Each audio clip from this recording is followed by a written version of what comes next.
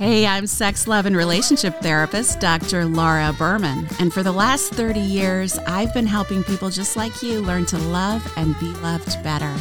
Welcome to the Language of Love Bites, where I tackle your most asked questions and requested topics. These episodes are designed to be fun, quick, and to the point. It's time we all become fluent in the language of love. I'm excited for this episode because I'm diving into a topic that I think is really misunderstood. The similarities, and there are many of them, between narcissists and codependents. We tend to see narcissists as all evil and bad and codependents as these beautiful, sweet, wonderful victims. They are a lot more similar than you might think. And at the end of this episode, I'm going to share with you one of the most significant myths people have about narcissists. I think you may be surprised. There's all of this stuff and content on social media and on the internet about the evil narcissists. And listen, they can be evil, right? And many of us have been in relationship with toxic narcissists and suffered from abuse and gaslighting and all the other things that can totally demean our self-worth, diminish us, and basically create an emotionally abusive environment. But I think it's really important to understand, because mostly what you hear about is this idea that, narcissists are evil, right? They're evil. And that the people who tend to be in relationship with narcissists are codependents. And I can certainly speak to that as a recovering codependent who was raised by an extreme narcissist and also has loved many, many narcissists in my life. And certainly when you heal your codependency, you definitely find it harder to be in a relationship with a narcissist, and the narcissist finds it harder to be in a relationship with you, because the recovering codependent or a person with healthy boundaries will know how to set them, right? One of the key issues with a codependent is that we don't know how to set boundaries. And even if we do, we're scared to death to do that, right? And we can easily be manipulated into apologizing or giving away our own truth, right? But here's what I want you to understand, is that narcissists are not all evil. They are wounded. And yes, sometimes they do evil things and destructive things. But codependents are not perfect little angels, right? We like to see and I'm speaking as a codependent, a recovering codependent. Codependents can be pretty manipulative. So what's interesting to me is that what I find is that narcissists and codependents are extremely close cousins. Instead of being on opposite ends of a continuum, they are different sides of the same coin. They are operating on many of the same principles. It just expresses very, very differently. And the codependents will express their issues more socially acceptably, more in ways that society celebrates, so to speak. While narcissists will, in relationship at least, will express their issues in ways that feel painful and are painful and abusive. But the truth is, it all comes from core childhood wounds, right? So first of all, let's just talk about the narcissist. Their core childhood wounds come from nobody protecting them or having an extremely abusive environment growing up, so they never felt safe and they couldn't trust. And so what they had to do is they felt so horrible about themselves and were so scared and so at the effect of the grown-ups around them who weren't able or willing or wanting to take care of them in the way they needed, that they decided that they would take care of themselves, that they knew better than anyone else, that they were all they needed, and that they were amazing, right? That's where the grandiosity of a narcissist comes from, right? Or the conceitedness, as people say. It really is a mask for a little boy, little girl, little child self who feels like crap about themselves.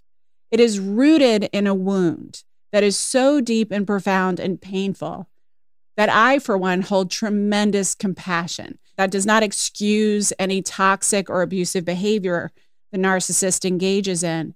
But I feel like it's really important to have a certain degree of human compassion for the wound underneath it.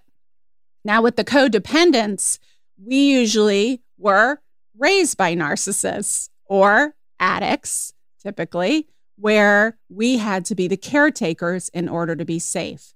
So if we had a narcissist parent, like I did, then you had to learn to accommodate, bend yourself into a pretzel, take on their truth in order to stay safe and in order to stay in good graces, which for a child, in a child's mind, staying in your parents' good graces means surviving because you're depending on them for survival, right? So you do not want to be rejected or abandoned by them. And so children, when they're young, will do whatever they can not to be, right? So that's where we learn from that way. And certainly if you have an addict for a parent who is checked out or shut down or unable to care, once again, the child kind of takes on that parentified role, covers for the parent, takes care of the parent, makes excuses for the parent in order to keep themselves safe.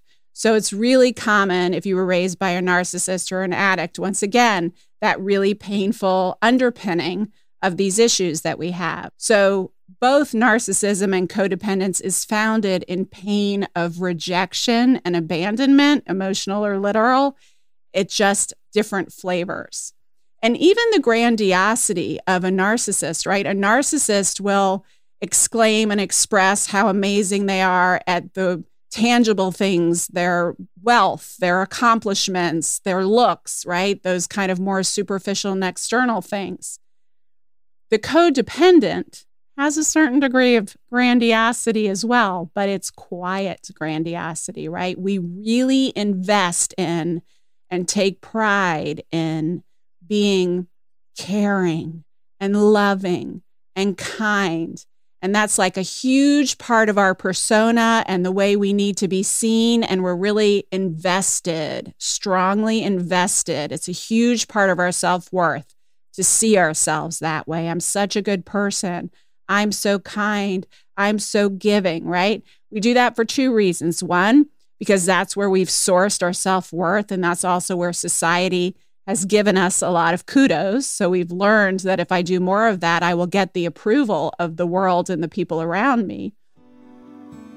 As most of you know, for the past several years, I've been on a pretty intense grief journey, and it's been a path of healing. I've shared lots of that healing with you and lots of the healing resources that I've found. And I am so thrilled to announce that I am doing my first ever retreat for grieving mamas. So if you or someone you love is a mama who has lost a child in any way, at any stage, at any age, I would love for you to come join me at 1440 Multiversity in the Redwoods near Santa Cruz, California for 4 amazing days of beautiful, uplifting community and healing. We've got David Kessler, we've got Paul Selig, we've got Catherine Woodward Thomas, we've got me, we've got body work, we've got organic food, beautiful rooms. Go to 1440.org. Check it out. It's right there on the homepage. I really hope you can join us. But also, because it allows us to a certain extent to stay in the victim place. I don't deserve this because I'm such a wonderful, kind, beautiful human being. And by the way, I'm not saying you're not. Quite frankly, I think we all are that, regardless of our behavior underneath it all. We're all beautiful, wonderful, purely lovable beings, right? But I think it's important to say that codependents have a little bit of grandiosity as well. It's just not as conscious and it's not as out there. The other thing is narcissists obviously can be very manipulative.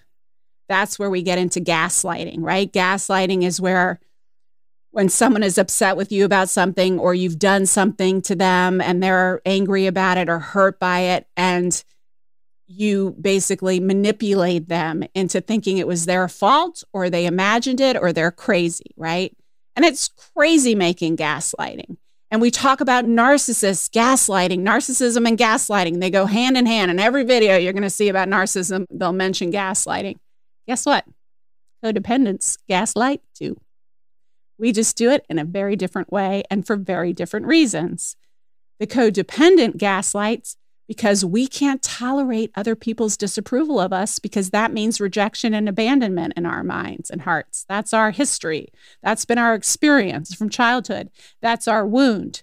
So it's really scary for us when we disappoint someone or when we hurt someone, right? And of course, it's not intentional that we're doing those things. But when someone's upset with us, we will gaslight them unconsciously, right? We'll make excuses. We won't necessarily tell that person they're crazy and that they imagined it, but we'll kind of create excuses or explanations or obfuscations, right? Ways to kind of justify what we did or victimize ourselves to explain something to make us seem a little more forgivable, a little less or very much less worthy of anger or contempt, because that's what drives us is other people's approval, especially the people we care about. So we manipulate as well. And it took me a really long time to own that, right? But I started seeing that when I was in relationships, especially close, high stakes relationships, and someone was mad at me, I was very good at, by the end of the conversation, having them either forgive me or apologize to me, even when it was my fault. And it took me a really long time to be able to acknowledge that I was significantly more manipulative and had the capacity to be significantly more manipulative. Once again, coming from a very tender, sweet place, but I was doing that, right? And I think we have to own that codependents and narcissists both do that for different reasons. And here's the final thing that I want to say that is one of the most common myths about narcissists. And that is that they don't have empathy. They have tremendous amounts of empathy. They just are scared of it. They bury it. They don't want to feel it because they learned from a very early age that it wasn't going to be returned. It wasn't going to be held. And they weren't given any empathy, right? That's why they became narcissists. But narcissists aren't incapable of empathy. Those who are incapable of empathy are sociopaths, right? Like you hear that a lot about serial killers. And by empathy, I mean you don't have the ability to at least put yourself in someone's shoes, feel what they're feeling, right? So on one end of the spectrum is an empath who feels everything that everyone else is feeling. And on the other end is a sociopath, right? Those are the little kids that like torture animals and murder people and do horrific acts. I mean, we have many people in high levels of government and corporations who are sociopaths, who have no empathy for human beings or for the common man or human, right? Those are sociopaths.